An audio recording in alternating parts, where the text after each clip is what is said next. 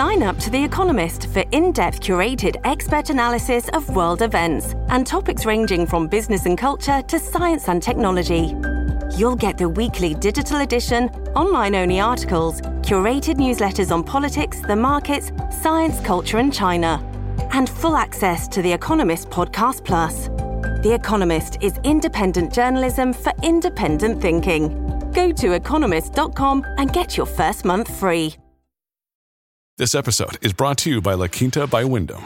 Your work can take you all over the place, like Texas. You've never been, but it's going to be great because you're staying at La Quinta by Wyndham. Their free Bright Side breakfast will give you energy for the day ahead. And after, you can unwind using their free high-speed Wi-Fi. Tonight, La Quinta. Tomorrow, you shine. Book your stay today at lq.com.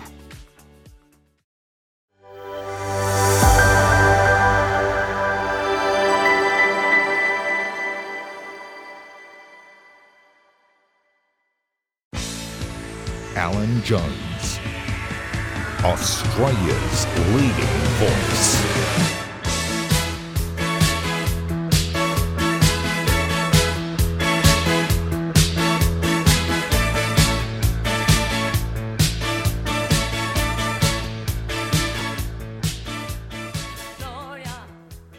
Well, good evening. I'm back again. Thank you for suffering my absence. We've got a hell of a program for you tonight. As you know, saying what others aren't prepared to say. There's a real crisis in Australia. Debate seems to be denied everywhere. For example, if the Prime Minister's constant attack on us because we're going to vote no to the voice, if he's so confident, why not have 3 debates with Peter Dutton? Albo tells us his story, which provides no detail, a rubbish argument that the well-being of disadvantaged Indigenous Australians will be improved by a further layer of bureaucracy. It's a laughable proposition and deserves to be kicked into the bushes. But if you're so confident, Albo, pull on a debate. But you see, this is the point. Oppose experimental vaccines, oppose lockdowns, oppose this nonsense about masks, oppose shutting down businesses, oppose keeping kids out of school, and you'll be accused of delivering another rant. You'll be demonised and cancelled. I know all about that. But I'll tell you one certain truth. We won't be silenced. And that's why the listener numbers on ADH continue to increase. And the more political dishonesty that's dished out to us, the more I'll speak for you and a concerned public that has no voice. That's why voters are turning on the government. I've mentioned the recent survey where, for example, on the issue of the housing shortage, the government has a net disapproval rating of -58. A survey of more than 3,000 people showed that the government had significant negative ratings on the voice, health, immigration, and especially regional health care. The Prime Minister's personal standing has declined steeply by 9 points since March. Understandably, he's never here. 36 of respondents to the poll showed the government was doing very poorly in providing cost of living relief. Another 30% said the government was doing somewhat poorly on the same issue. And that equated to a net negative rating of -50. No one is saying the government was managing the cost of living very well. I'll look at the performance of Chalmers shortly. But on the question of managing the economy, there was a net approval rating of -24. All up, the negative responses to the government's management of most issues was replicated across Australia, according to the research. Well, the simple truth is this. The government is on the skids and it's got no answers. Just rhetoric and jargon and cliches. As I keep saying, it's impossible to nominate any issue on which this government has improved the quality of life for Australians. Family budgets are being smashed by rising interest rates, rising rents, increased cost of childcare, increased food bills. Albanese and Chalmers have to wear this, and they got no answers. They rabbit on about the voice. And now there's the new bill, which I will be looking at, to crush free speech on the internet. Yes, sirree. We went through this in 2013 when the Gillard government, in its death throes, was forced to dump plans, remember, to appoint a media regulator. Well, here they are again. Anthony Albanese tried to shut down opinions that Labor doesn't like. The fine print says, quote, combating, there it is on your screen, misinformation and disinformation bill. George Orwell is not dead. Internet platforms which you use threaten with jail or fines of up to 5% of their global turnover if they don't cut down on supposed misinformation. Who decides misinformation and disinformation? Is it the same people who told us there should be lockdowns and business closures and children kept out of school? Is it the same people who told us that the vaccine would end the virus? So the alarmism and hysteria of coronavirus is now being replaced by hypocrisy. The bill says the misinformation ban won't apply to the federal or state governments. So governments will be free to tell lies, as they did on things like ivermectin, and you and I are banned from challenging them. You name me one Australian who would trust government or its agencies to define misinformation. They traded it all the time. Remember, the government told us that it wasn't safe to let children play outside during coronavirus? Not true. They tell us now nuclear power is too unsafe for Australia? Not true. They tell us global warming is an existential threat? That's not true. But now you see, this is designed to frighten people from speaking, shut down important political debate. So you can discuss the dangers of multiculturalism or mass immigration or ethnic crime of whites pretending to be Aboriginal, and you'll be in trouble. As one writer said, Albanese has already complained that, quote, misinformation on The Voice was a danger to our society. So look out.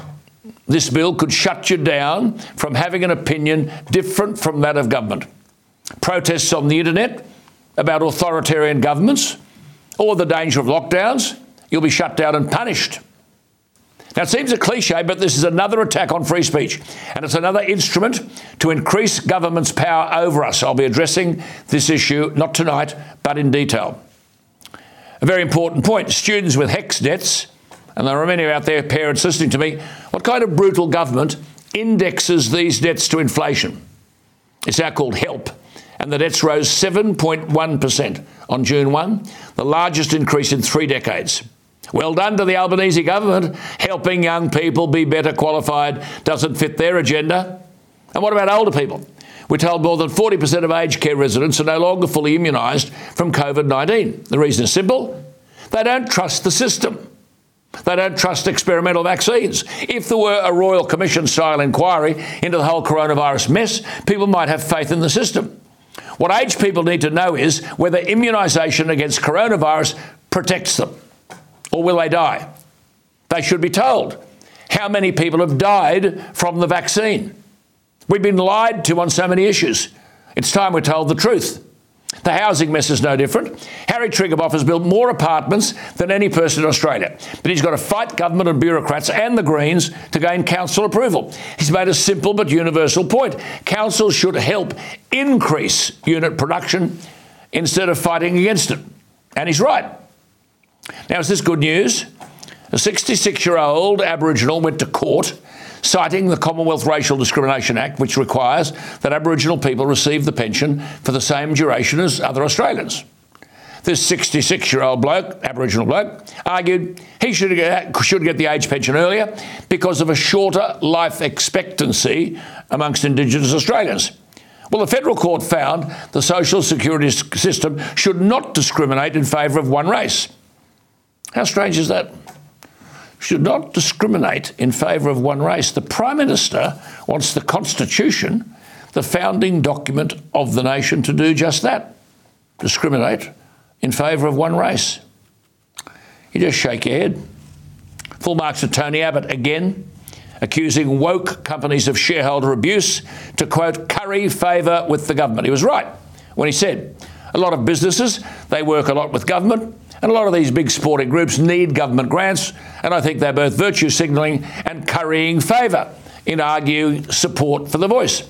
Needless to say, the intellectually gifted Abbott was described as delivering a rant. It's always the same, isn't it? Speak forcefully, powerfully and rationally against the government, and it's a rant in the eyes of the left-wing media. I'm accused of that all the time. Such pejorative language won't shut Tony Abbott up, and thank God for that. Well, some good news stories. A brilliant win by the Australian women's cricket team to retain the Ashes with a dramatic last ball victory against England yesterday. The English batsman, Nat Sciver Brunt, needed to hoist the last ball of the second one-day international at Southampton over the boundary. She failed. Australia wins the Ashes. But in a beautiful gesture by the gifted Australian Elise Perry, who had earlier made 91, Elise went immediately to console the English woman who was batting and didn't hoist the last ball into the grass. Beautiful sportsmanship. At the height of joy over victory, Elise Perry had time for the vanquished. Well, we saw two new Wimbledon champions at the weekend. Marketa Vondrousova, gifted from an early age but riddled with injury, a spectator at last year's Wimbledon, was calm, graceful and clinical in her defeat of the Tunisian Ons Jabeur, who was the runner-up last year. Vondrousova emerged from wrist surgery. She was the world's number 42. She became the first unseeded woman in history to win Wimbledon. The first unseeded woman in all history to win the Wimbledon Championship. But it should not be controversial to say that a two-set victory in the women's final should not receive the same prize money as the winner of the men's singles. The 20-year-old Carlos Alcaraz, just 20, has beaten the remarkable Novak Djokovic, 36 years of age. Both players are tennis freaks. The standard was astonishing. I watched every ball. The young bloke prevailed in the end. Both were pleasingly gracious in victory and defeat. It was the kind of game over nearly 5 hours where no one should have been a loser. But don't tell me the winner of the women's championship over 2 sets should be paid the same as the winner of that almost gruelling 5-hour encounter.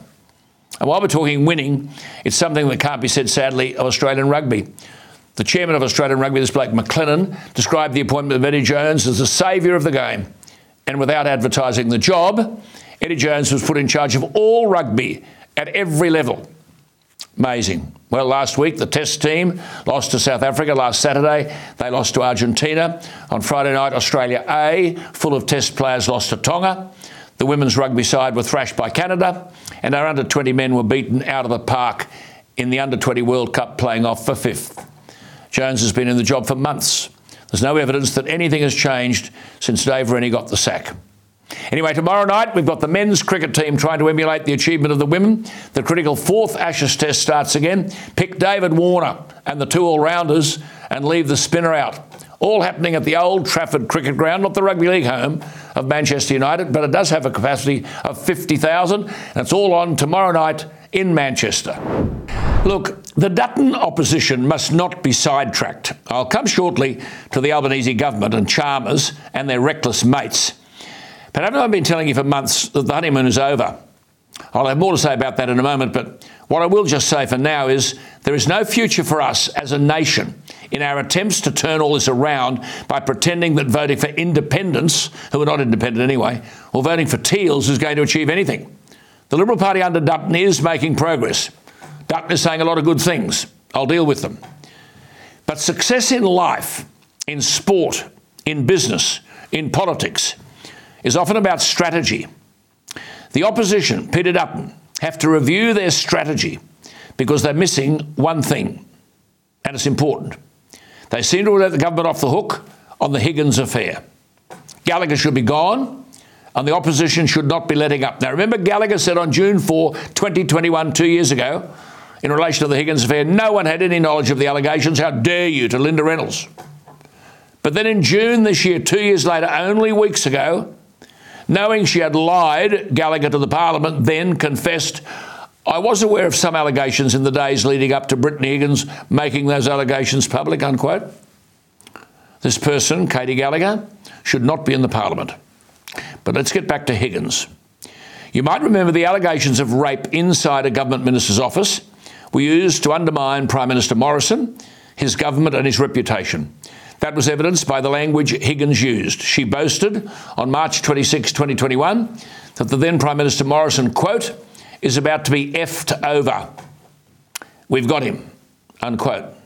Rallies, you might remember, were staged in Melbourne, Sydney and Canberra, one outside Parliament House. Union officials were bussed to Canberra. Speeches were made, apologies were offered. It was, as one writer has described, and I quote, an unstoppable onslaught of media stories highlighting the Morrison government's misogyny, unquote. And all of this continued for months, all designed to raise anger and outrage in everyday Australians. The media helped because of the alleged mistreatment of women by the Morrison government. Well, this is where Dutton must get tough. More facts about the case have come to light. As I've said, the reason Albanese and co have backed Gallagher is that they were all in this together. Used the Higgins affair to tip Morrison out of government. This was the issue, they believed, that would destroy Morrison. Suddenly, Albanese's Prime Minister with 32% of the vote. One of the first things he did was to compensate Higgins with a confidential payment reportedly worth up to $3 million. Gallagher has admitted she was a close friend of the boyfriend of Higgins. But she wants you to believe that she wasn't involved in the compensation payment. But as I've said many times, Gallagher was the minister who signs all the checks. What Dutton and his team have to understand is that the Albanese government wants no more questions on this. But the public want answers. For example, we now learn that crucial closed-circuit TV depicting Learmonth and Higgins on the night she alleges she was raped has been automatically wiped off the Parliament House servers. And in the defamation case that Learmonth has brought against Network 10 and the journalist Lisa Wilkinson, documents from numerous parties were subpoenaed and produced to the court yesterday. One included details of a book deal for Miss Higgins, understood to be worth more than $325,000. There's good money in this allegation gig, especially when the allegations are not correct. Newsweekly recently put all this into perspective. The lump sum payable for injuries resulting in death under Comcare, $617,130.59. I don't know what the 59 cents has got to do with it, plus funeral expenses of $14,062.53. If someone is permanently incapacitated in the employment of the Commonwealth, permanently incapacitated, $220,861.39. For veterans, the Commonwealth liability for the death of an Australian soldier giving his life in a theatre of war, $173,819.34. But only if the Commonwealth accepts liability for the veteran's death. And I can assure you that that poor bugger's family would have to fight like hell to get the $173,000. Higgins, we're told, got the money, somewhere around $3 million for future economic loss, past economic loss, general damages, and future assistance with at-home care and past and future out-of-pocket expenses. The public are saying, what the hell's going on here? Janet Albrechtson, writing recently in The Australian, asserted that Higgins was awarded compensation, as Newsweekly puts it, resulting from a claim of 40 years' worth of economic loss and the inability to pursue a political career. Documents obtained by Albrechtson state that Higgins' claim was that she was, quote, medically unfit for any form of employment and has been given a very poor prognosis for future employment.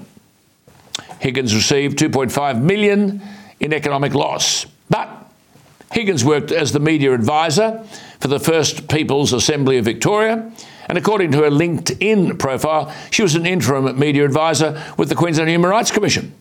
And God forbid she's been appointed, remember, medically unfit for any form of employment, and a very poor prognosis for future employment. God forbid she's been appointed a visiting fellow at the Australian National University Global Institute for Women's Leadership. Good God. She's posed for pictures outside the UN building in Geneva, announcing that she's, quote, honoured to intern this year at the UN Convention on the Elimination of All Forms of Discrimination Against Women, unquote. At the same time as all this business in Canberra was going on, she was completing a degree at Griffith University. Remember, medically unfit for any form of employment. Well, she's enrolled for a Master of Business Administration, a course for people with business ambition. And the three jobs that I outlined, First People's Assembly of Victoria, visiting fellow at the Global Institute for Women's Leadership, and 15-hour weeks with the Queensland Human Rights Commission, all of those she undertook between the alleged rape and her payout. But she claimed she couldn't work at all. Millions of taxpayers' money for, quote, future economic loss, past economic loss, general damages, and future assistance with at-home care and past and future out-of-pocket expenses? Peter Dutton, you can't afford to be sidetracked.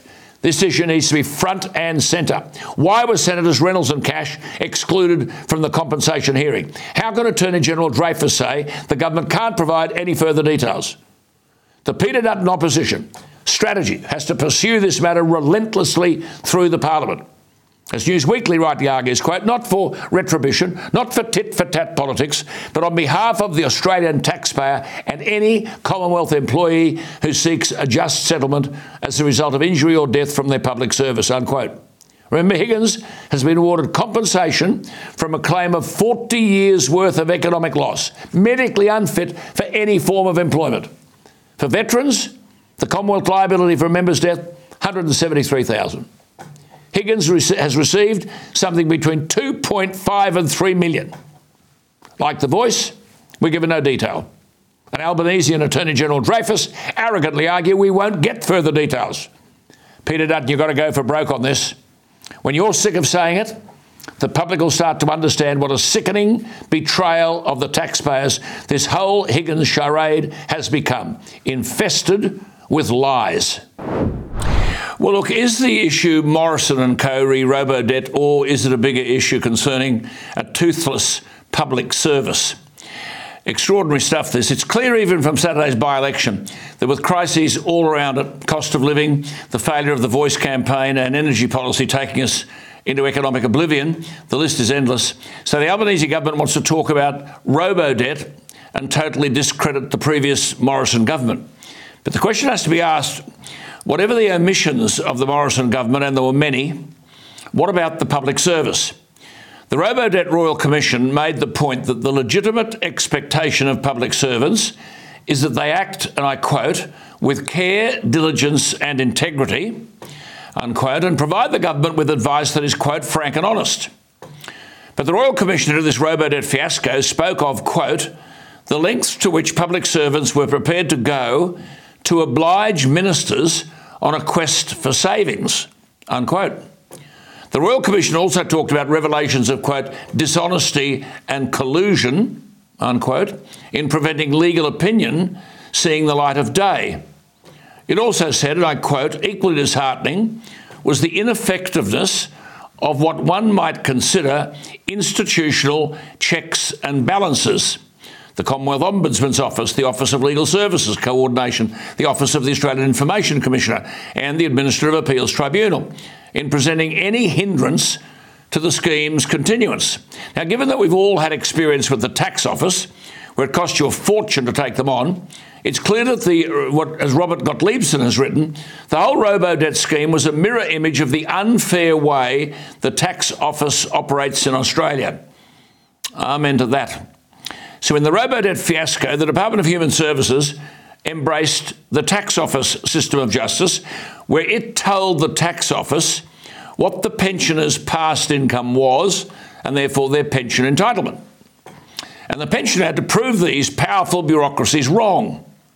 When the Department of Human Services, along with the tax office, sent out to the pensioner what they owed when they didn't, the pensioner was confronted with a debt on which interest was to be charged. Oh, the tax office don't miss you.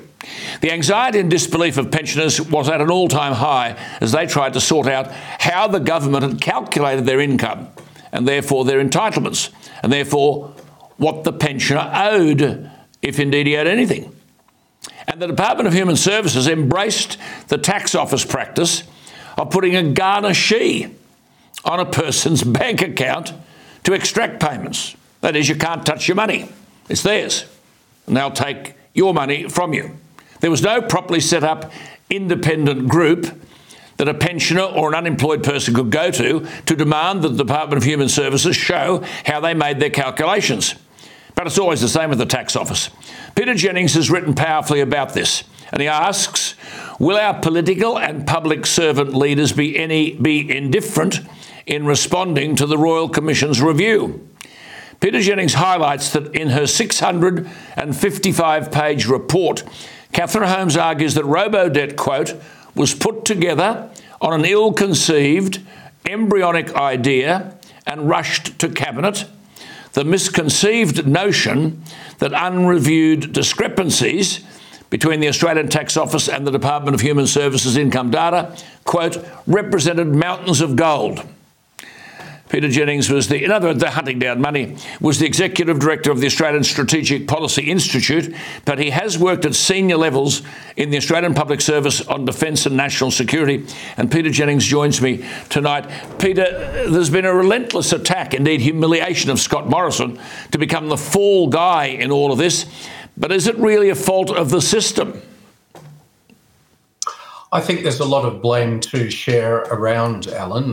There's no doubt that I think Scott Morrison didn't use the public service well as leader, partly because he had no confidence in the public service. And I'm sure you'll remember that famous meeting just a few days after the 2019 election when Morrison called together the senior heads of the public service and said, look, you guys do the implementing and we'll do the thinking. And I think there was too much of that. There was too much freewheeling on Morrison's part. But the blame on the public service side was we had organisations that simply had forgotten how to do complex policy well.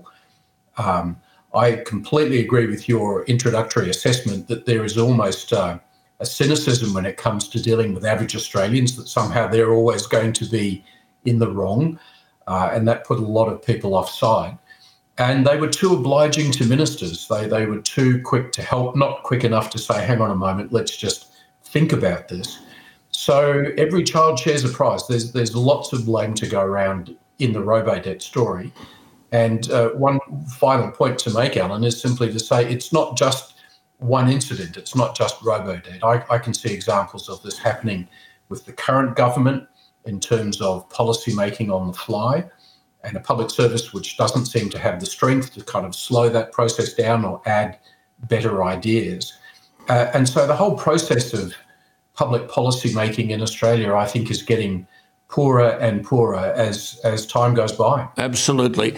Very interesting comment. Just coming back to your point about Morrison, you see, where he said, well, you do the implementing to the public service and we've got the ideas. I can't imagine anyone in government having two ideas, let alone one, I might add. But Peter, is there a sense of entitlement amongst politicians, both Liberal and Labor, who think that an election victory gives them unchallengeable rights?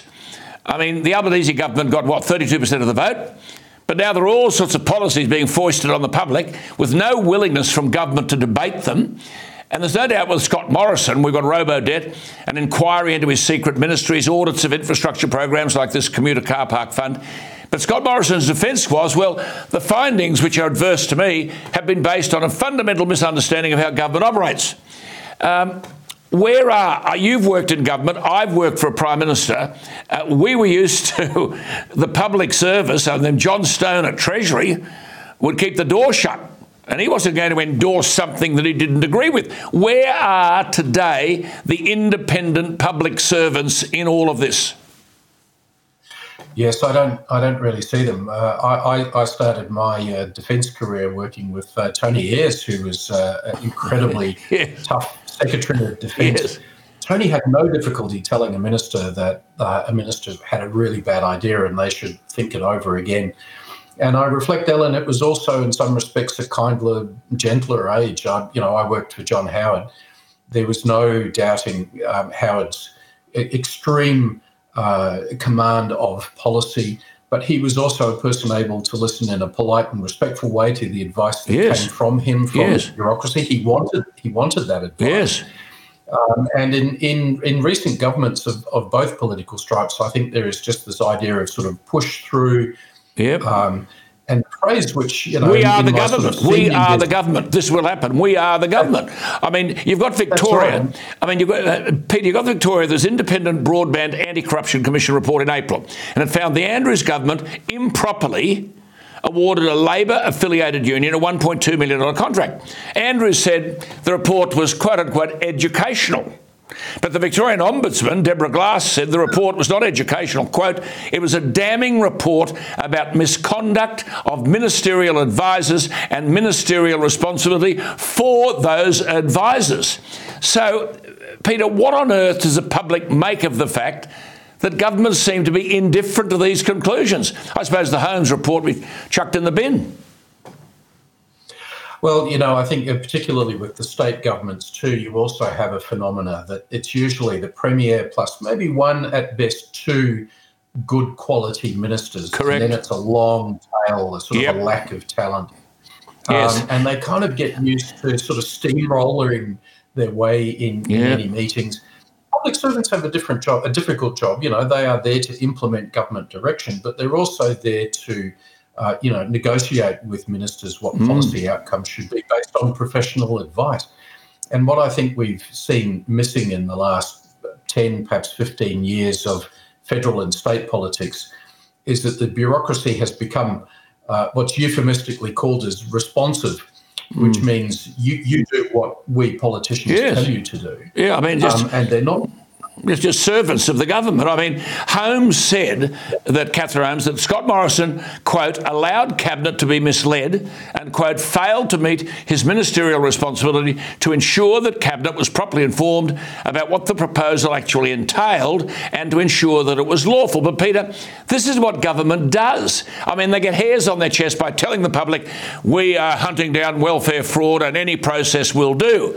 But, from when I was there, where is the independent public service? A bloke like John Stone would say, look, you do what you like, but I'm telling you this is unlawful and you're in political trouble if you do it. Now, you go ahead and do it if you like. And that steadied people up. Where are the John Stones today?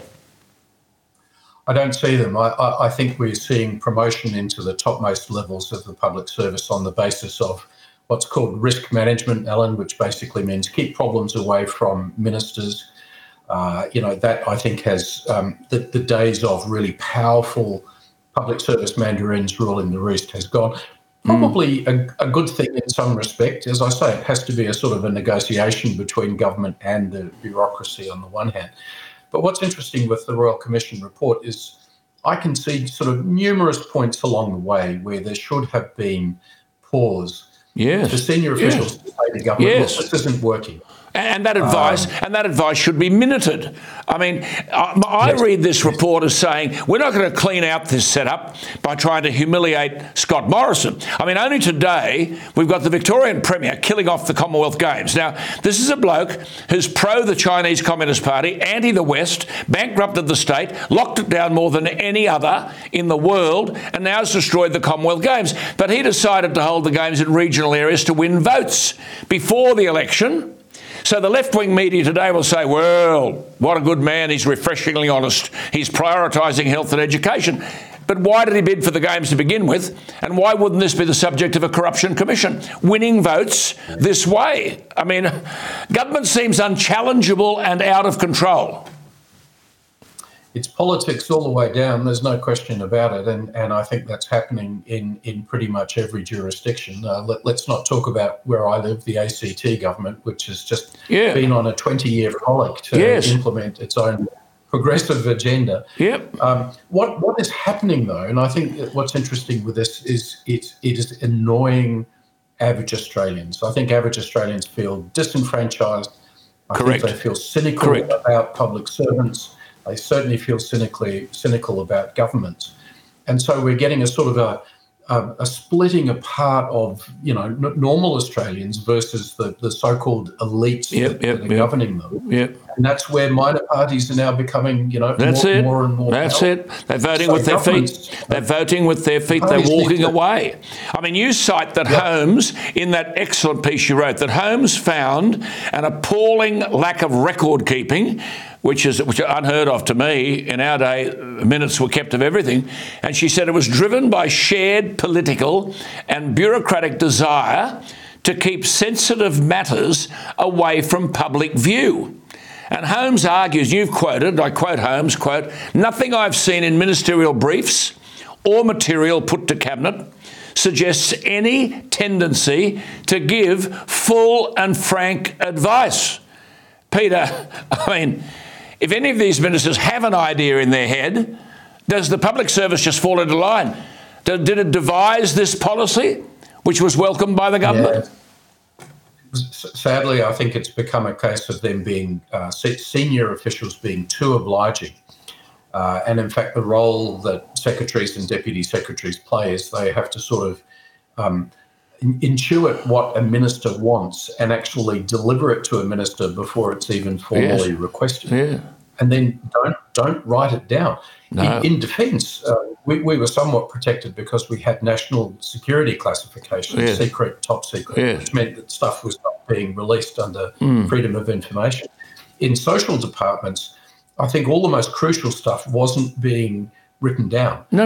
We don't want a paper trail. We don't want a paper trail these days, eh? I mean, you've said in the piece you wrote there was no capacity to listen and react to clear evidence that it was harming people who'd done nothing wrong. Now, I'm speaking to you tonight because this report on Robodebt tells us that we're stuffed. I mean, government's in disarray and it's unaccountable, and a public service that seems to have lost its independence. And you say, and I quote, Peter Jennings writes, spend a few hours reading the Royal Commission report and you'll come away with the view that many politicians and public officials must regard average Australians with contempt. And as you say, the bigger issue is how governments and the public service develop and explain policy. So, Peter, it's easy to talk about Morrison's failure, but what about the Attorney General's Department? What about the Ombudsman? You know, I've worked for a Prime Minister. We had independent advice from the Department of Finance, the Attorney General, Treasury, whatever. It was written down. I mean, did none of these intervene when it was obvious Robodebt was an unlawful program? That very much seems to be the outcome, Alan, was at the end of the day, you had a bunch of people who, even if they had personal misgivings, they weren't going to put those before government.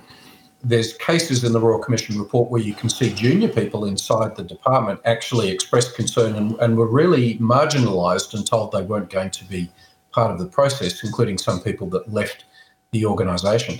So there were too many obliging people who just wanted to deliver for the government and then refused to read the signs when it started to go off the rails very, very quickly, as a matter of fact. See, there's a public... Sorry, Peter, go on.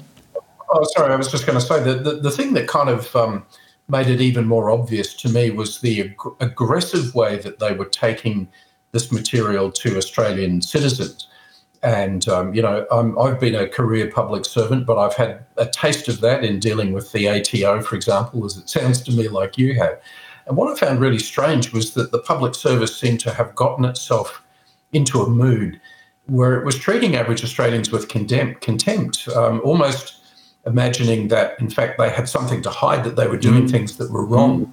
And no one was listening to those signals. No. So this is dangerous.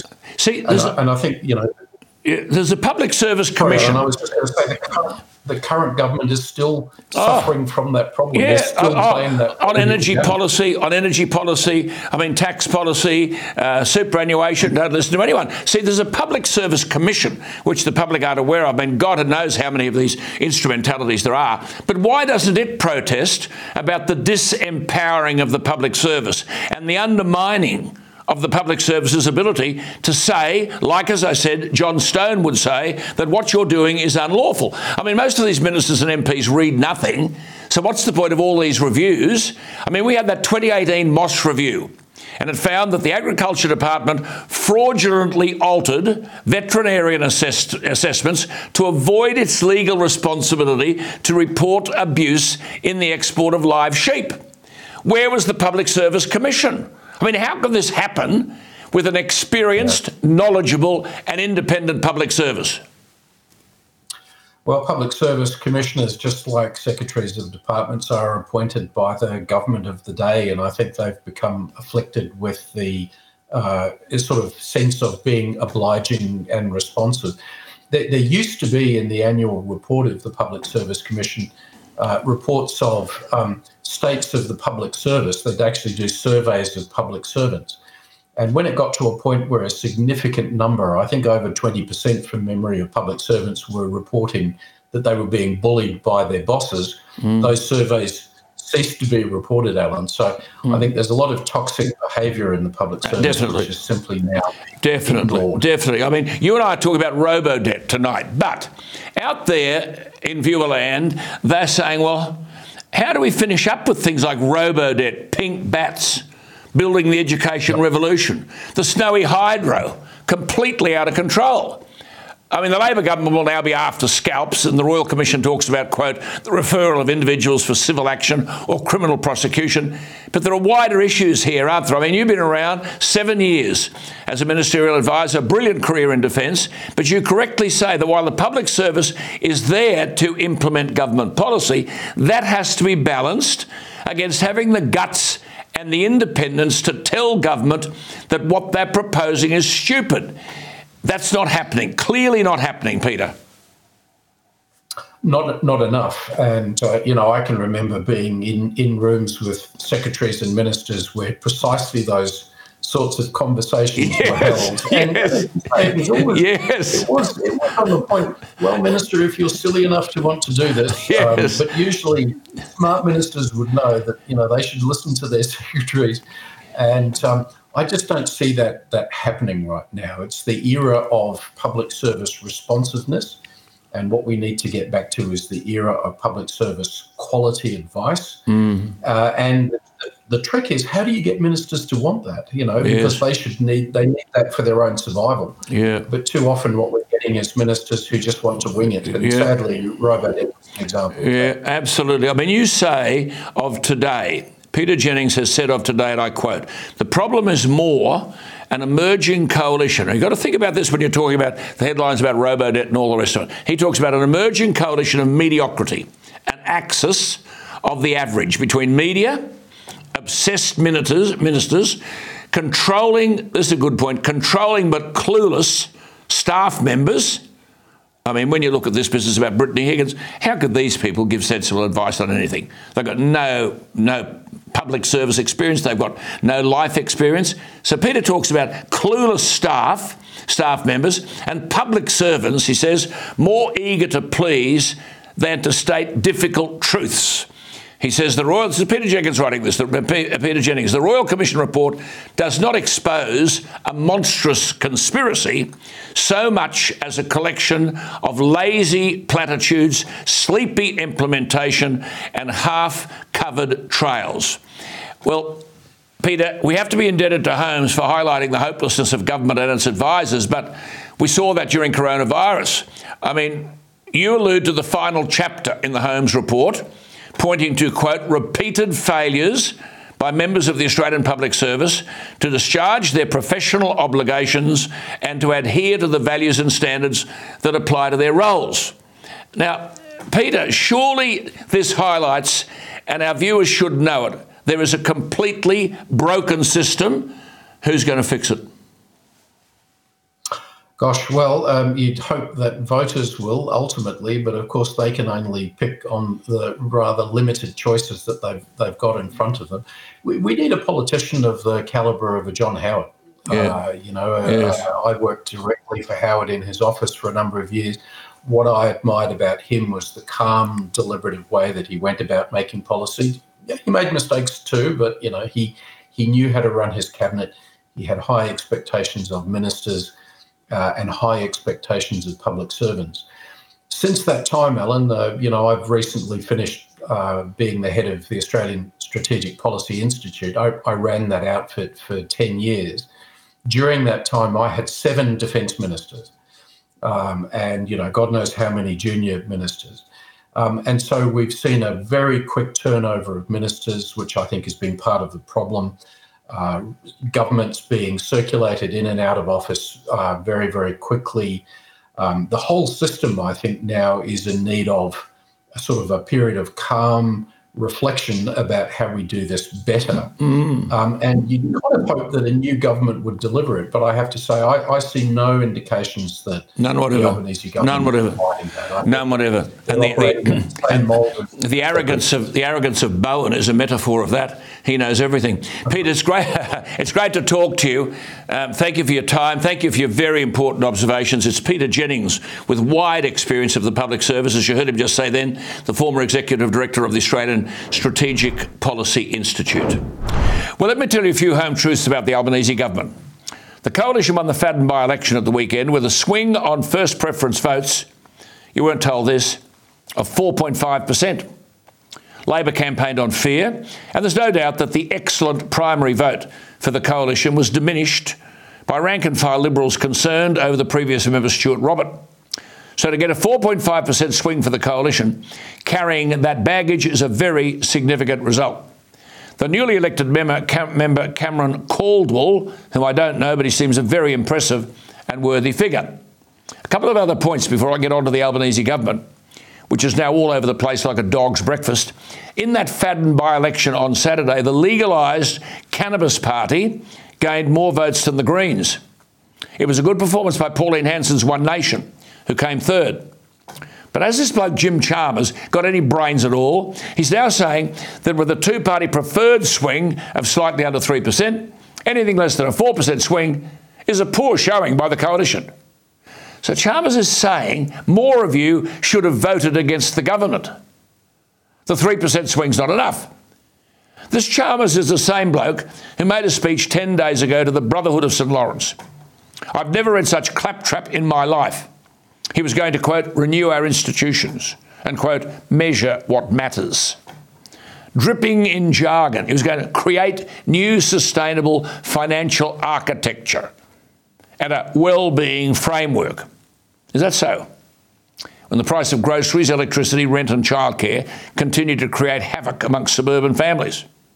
The honeymoon, I'm telling you, and I've told you this for months, is over.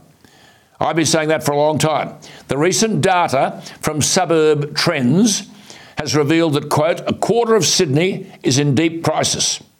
Renters in Bankstown, Punchbowl and Lakemba are experiencing high rental pain.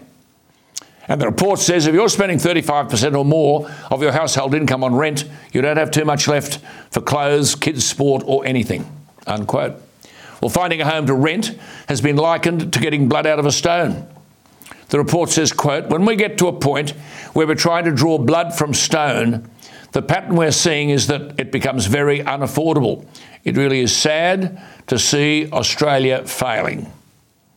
Chalmers owns all this.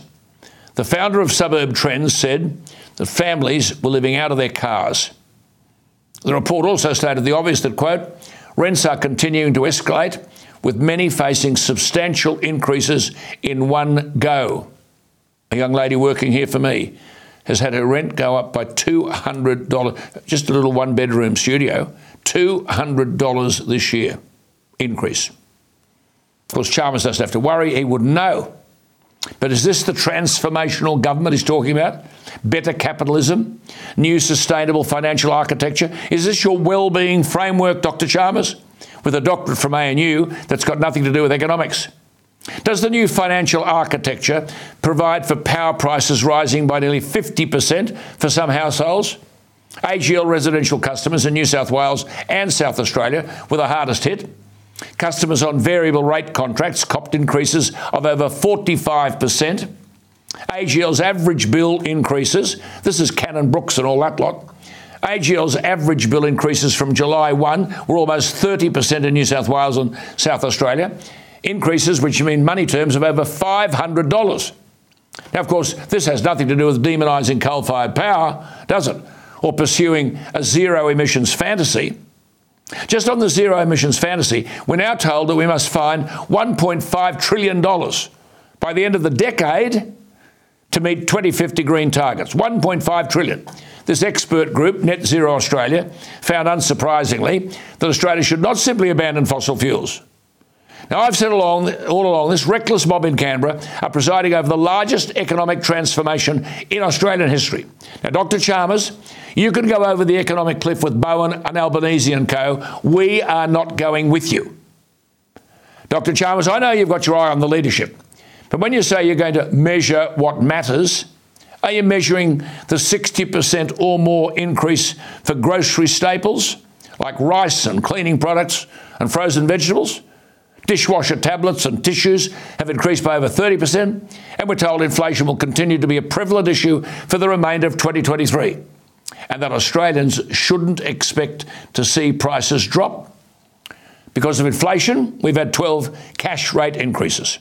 So we learn of growing stress among young home loan borrowers and retail and hospitality businesses, and there will be bigger squeezes over the coming months. Interest rates are likely to go up once more.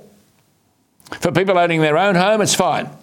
But for the people who are trying to get on the home ownership ladder, they're in enormous pain.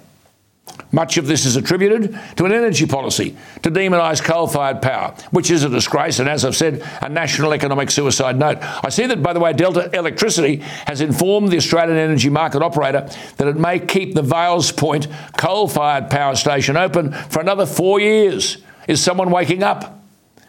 The incoming chief executive of Delta Electricity has said that market conditions show a desperate need for coal-powered electricity. You can't help but wonder and fear the damage being done by a federal government running an energy policy based on alarmism and ideology.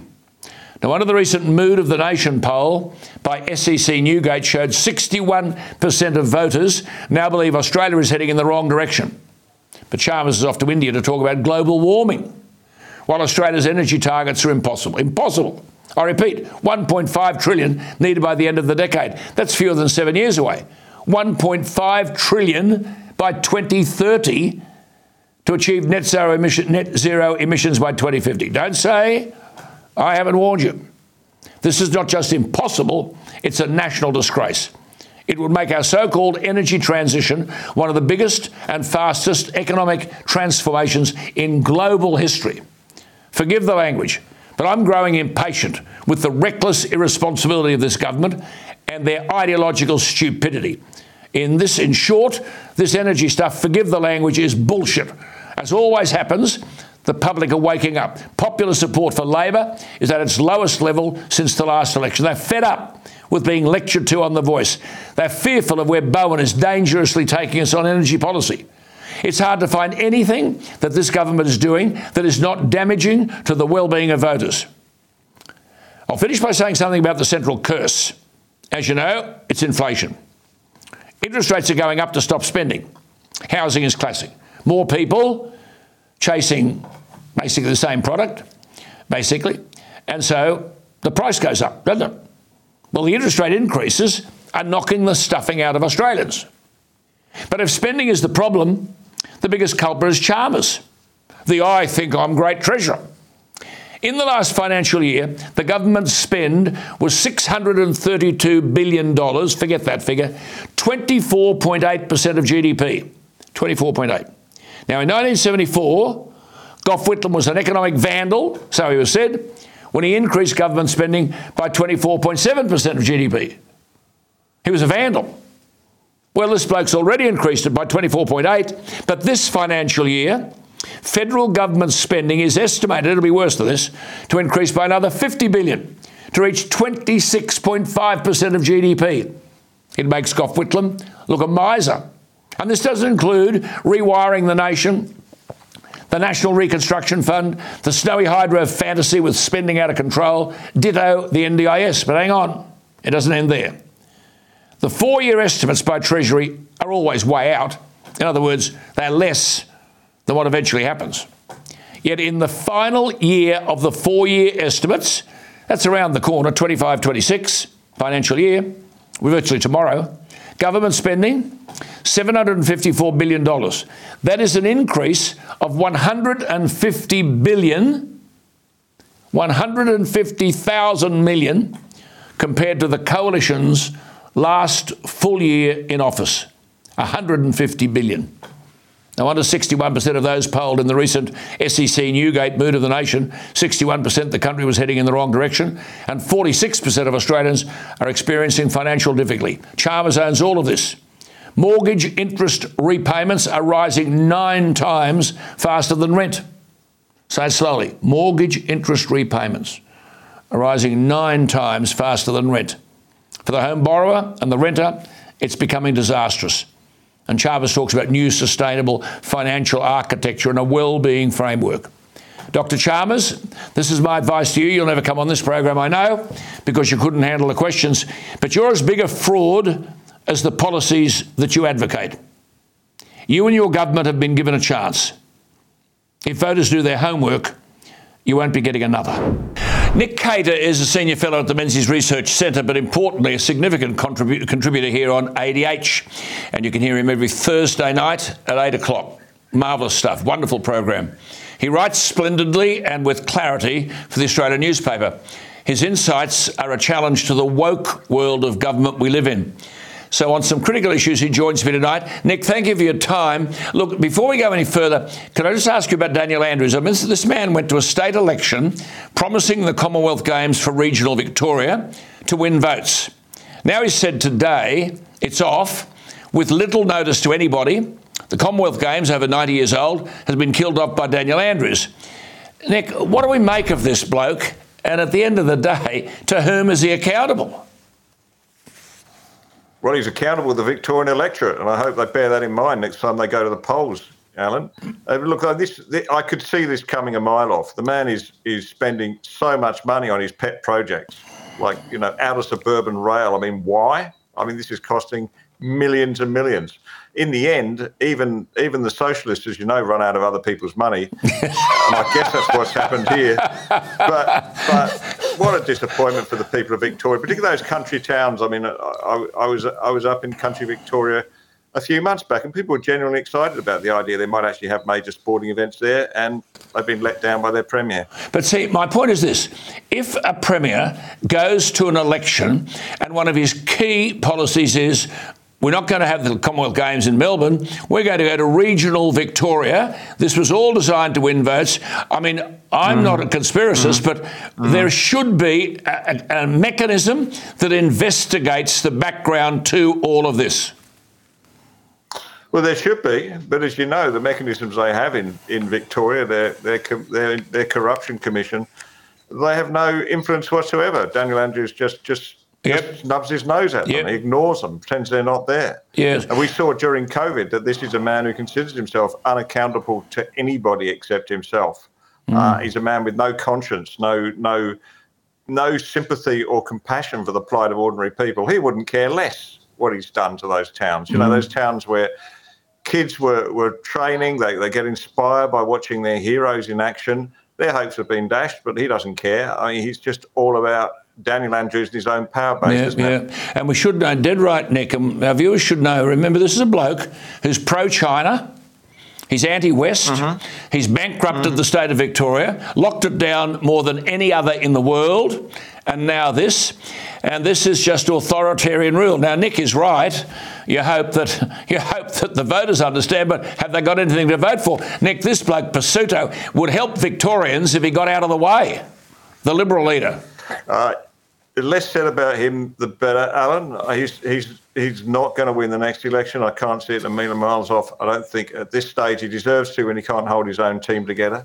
But look, I mean, you say this for Victoria, even before the Commonwealth Games, they can claim 3 world records, right? The longest lockdown, one of the highest deaths, and actually the highest, it's not a world record, but it's an Australian record, the highest COVID incidents, highest COVID deaths per million in Australia by a long way. So all that lockdown was for nothing. They ended up getting more COVID and more COVID deaths in Victoria than any other state in the country. But see, tomorrow we'll have the brainwashed left-wing media saying, amazing, Andrews is amazing and refreshingly honest. He's prioritising health and education. So, Nick, if he's such a hero, why did he bid for the Games in the first place? Oh, exactly. But you're right, Alan. He's got the press in his hands, hasn't he? With a few brave exceptions, in that whole COVID debacle, they turned up every day at those press conferences and they wouldn't say boo to a goose. No. It was disgraceful, really. I'm ashamed of my former profession at times. Yes. I mean, he's hijacked Victoria. You see, there are lessons here, and I'm saying to our viewers, for the electorate when Labor governments are given their heads. And this is happening now. Bowen's pleasing himself. I mean, Anthony Albanese went on about The Voice from day one, once he became elected. Well, if Anthony Albanese, as I've said elsewhere, is so convinced about the virtue of the proposal, well, pull on 3 debates with Peter Dutton.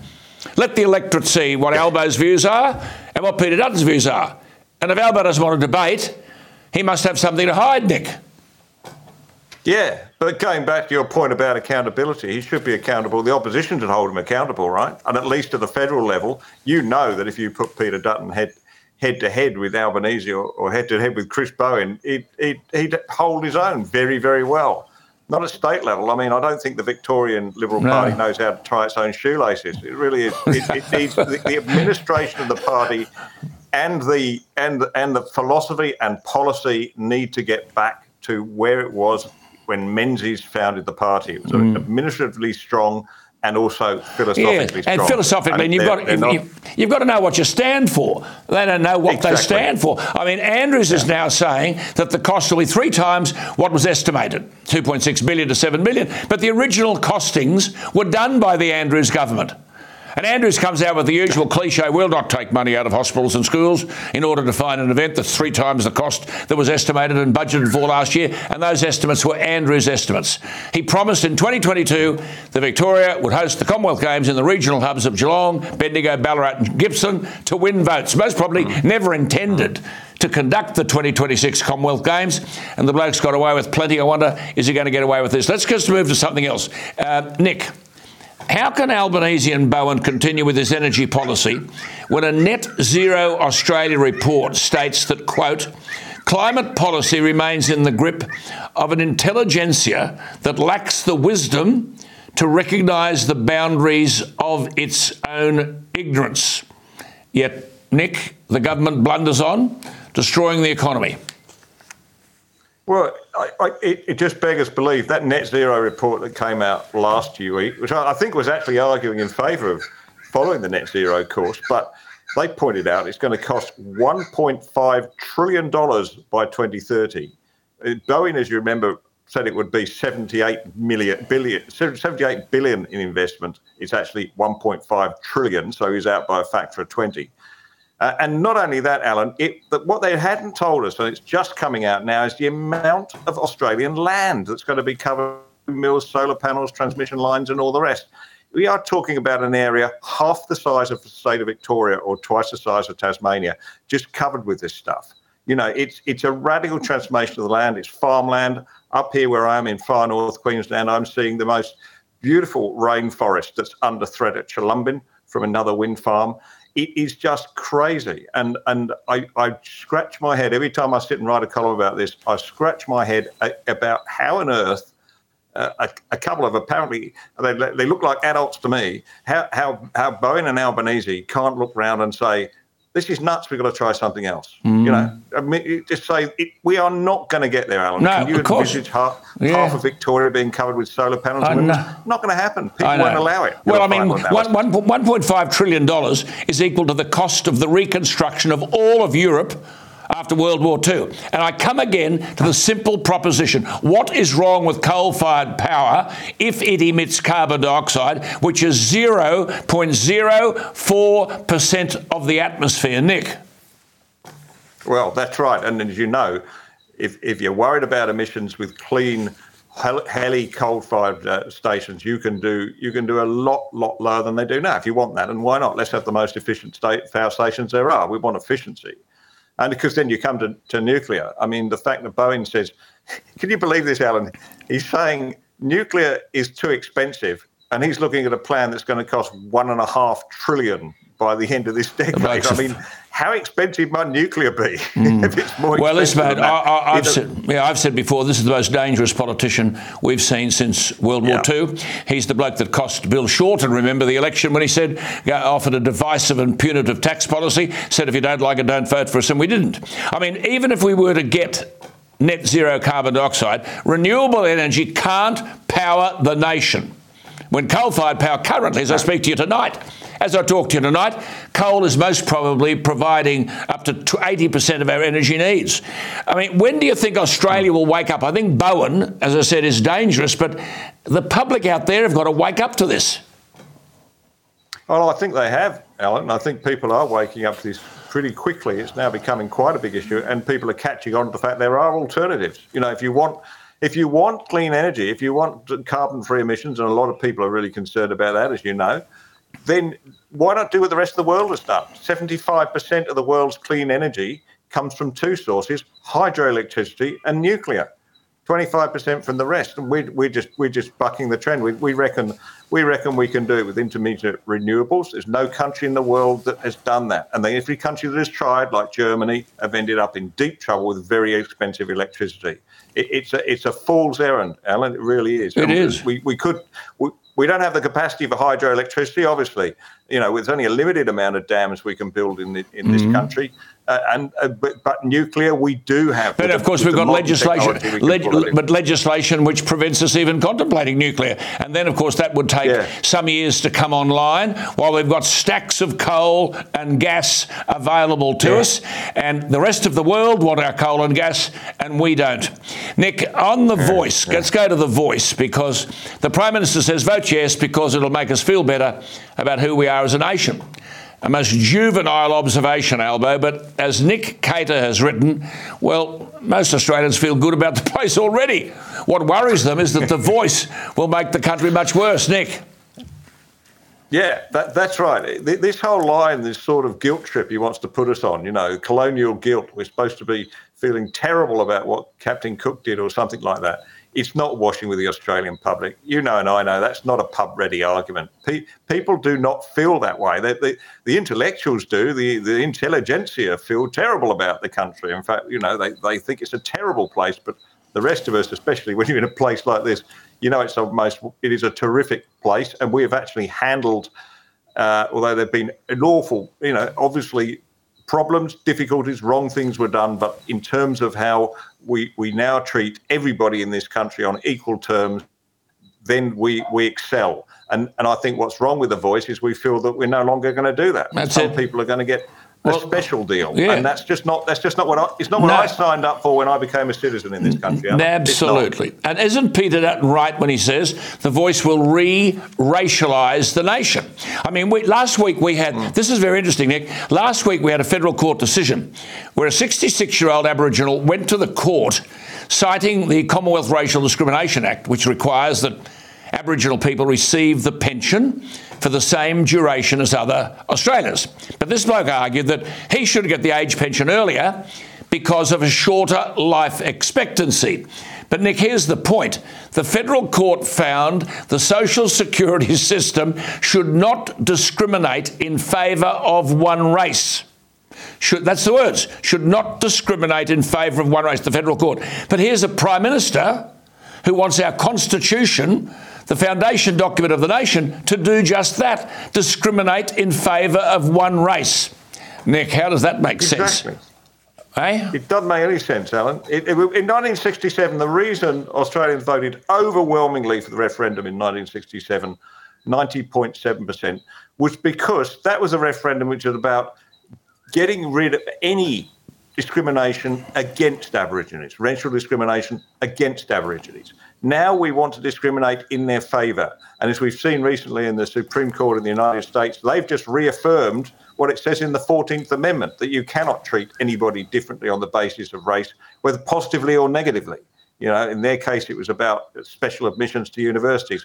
That is the way people in this country understand how things happen here too, that nobody has got any extra tickets on themselves, no extra benefits purely on the grounds of being race. No. You get extra benefits for working hard, but we don't say that race makes you a better or a worse person. It's absolutely entirely irrelevant. And it's reintroducing it, and it really gets me angry. Yes, and you should be angry, and all Australians should be too. You just come back to this 14th Amendment of the US Constitution, and you refer to Justice John Marshall Harlan, who argued way back in the 1890s, and I quote, "Our Constitution is colourblind, and it neither knows nor tolerates classes among citizens. The law regards man as man and takes no account of his surroundings or his colour." Now, Nick referred to the Supreme Court ruling last month, which declared that race-based admission programs for universities were unconstitutional. And you make the point, Nick, it isn't possible, is it, to discriminate in favour of one group without actually discriminating against another? Yeah, exactly, because the complainants in this case in the United States were largely Asian students who felt, why should we be denied a place because they're giving favourable places to African American students? But in the end, it does no benefit to the group that you're trying to benefit. because it ends, one of the most compelling reads in that whole case was the supporting judgment by Justice Clarence Thomas. As you know, he's an African-American, born and brought up in poverty in the Deep South. Now, he, of all people, you'd think would be arguing in favour of special treatment for African-Americans, but he said no. He wished he hadn't gone to university to study law, because when he came out, everybody thought, well, you're not really up to the job. He really had to work hard to prove he was up to the job, and he wasn't just a diversity candidate. So it really has a terrible effect and treats, it would treat, in their case, African-Americans, in our case, Aboriginals, as if they're just not up to it, as if they're somehow deficient and they need this extra help. Yeah. Well, that's clearly not. You and I know many Indigenous people that have done very, very brilliant things in this country, in sport, in politics, in business, you name it. In the theatre, everywhere. In the theatre. Yeah. Look, this Justice Clarence Thomas that Nick referred to, an African-American, passionate in his argument that discrimination is always wrong. And he wrote in the judgment, I've long believed that large racial preferences in college admissions stamp blacks and Hispanics with a badge of inferiority. That's what Nick has just referred to. Because what we then get is the achievements of all members of a minority group are tainted because others have succeeded on merit. Where's this stupid debate going to end? I mean, it's being sponsored by the Prime Minister of Australia. Well, it is. They're now talking about getting universities to do special quotas for Aborigines here, which would be a disaster. I mean, we would be introducing it at the very moment the Supreme Court of the United States, in a historic judgment, has ruled it's unconstitutional. So it would be a terrible move. But of course, I think when you look back on it, Alan, and I don't think it realised at the time, in the 67 referendum, they did have a clause which enabled laws to be passed for the benefit of Aboriginal people. Yeah, but that's different. In hindsight, I think. Exactly, and in hindsight, I think I'd argue that should be removed, and I'd perfectly happily vote to remove that at a referendum. But I'm certainly not going to vote for what they're putting before us. No, I mean, here we've got a Prime Minister of Australia in relation to The Voice wanting an explicit constitutional bias in favour of one race. Now, Nick wrote a brilliant piece about this recently, and it refers to Justice Clarence Thomas again in an observation Australia should take on board. He talked about looking past our differing skin colours and identities, quote, Justice Thomas, and see each other for what we truly are, individuals with unique thoughts, perspectives and goals, but with equal dignity and equal rights under the law. What matters, said Justice Clarence Thomas, is not the barriers they face, but how they choose to confront them. And their race is not to blame for everything. This is an African-American, I might add. Their race is not to blame for everything, good or bad, that happens in their lives.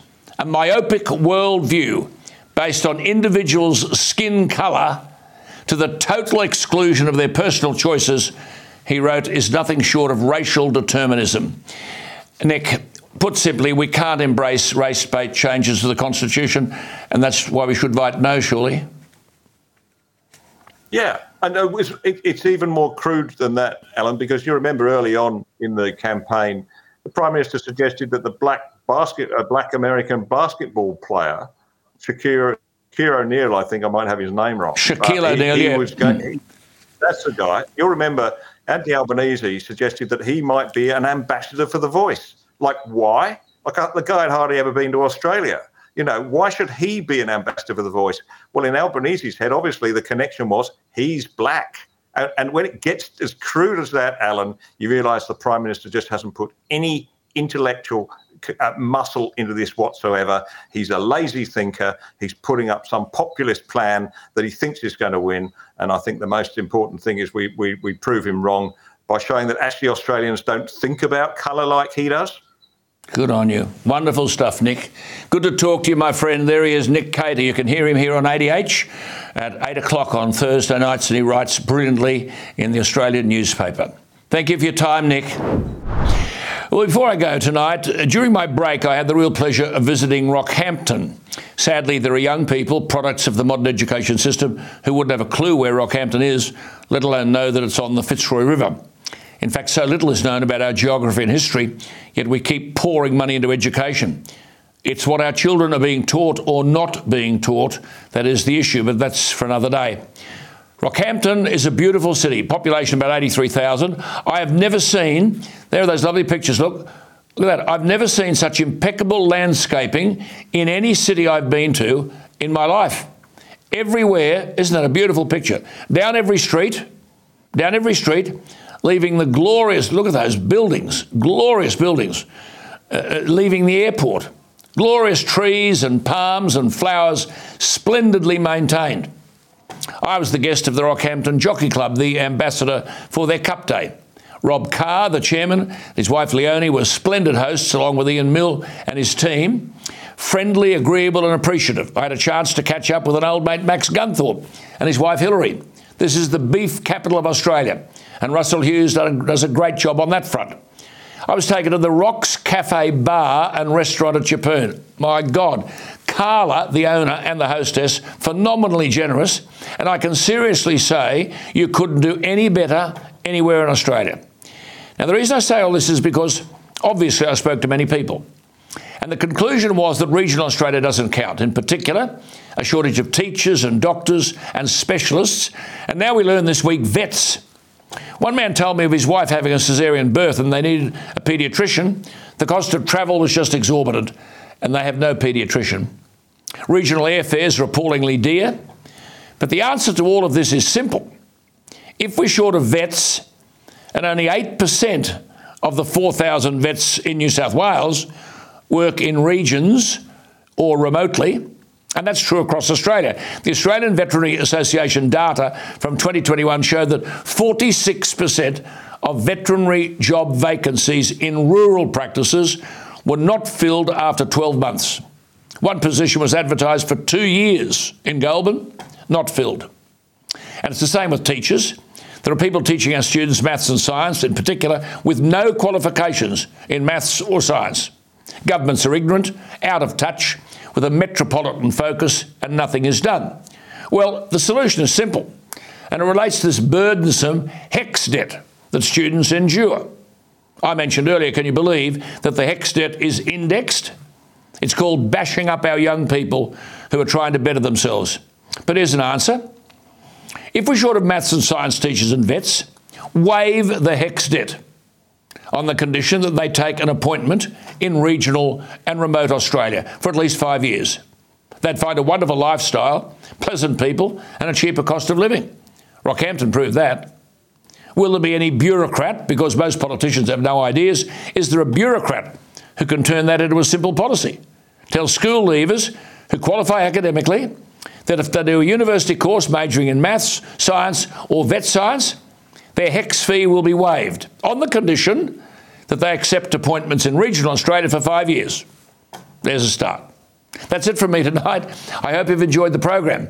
Don't forget you can listen to tonight's program on your podcast app from 6 a.m. tomorrow. Just search Alan Jones. And, of course, on the ADH app, you can find all the programs anytime that it suits. Tell your friends. The ADH viewer pool grows every day. Thank you for viewing ADH tonight. I'm Alan Jones. Good night.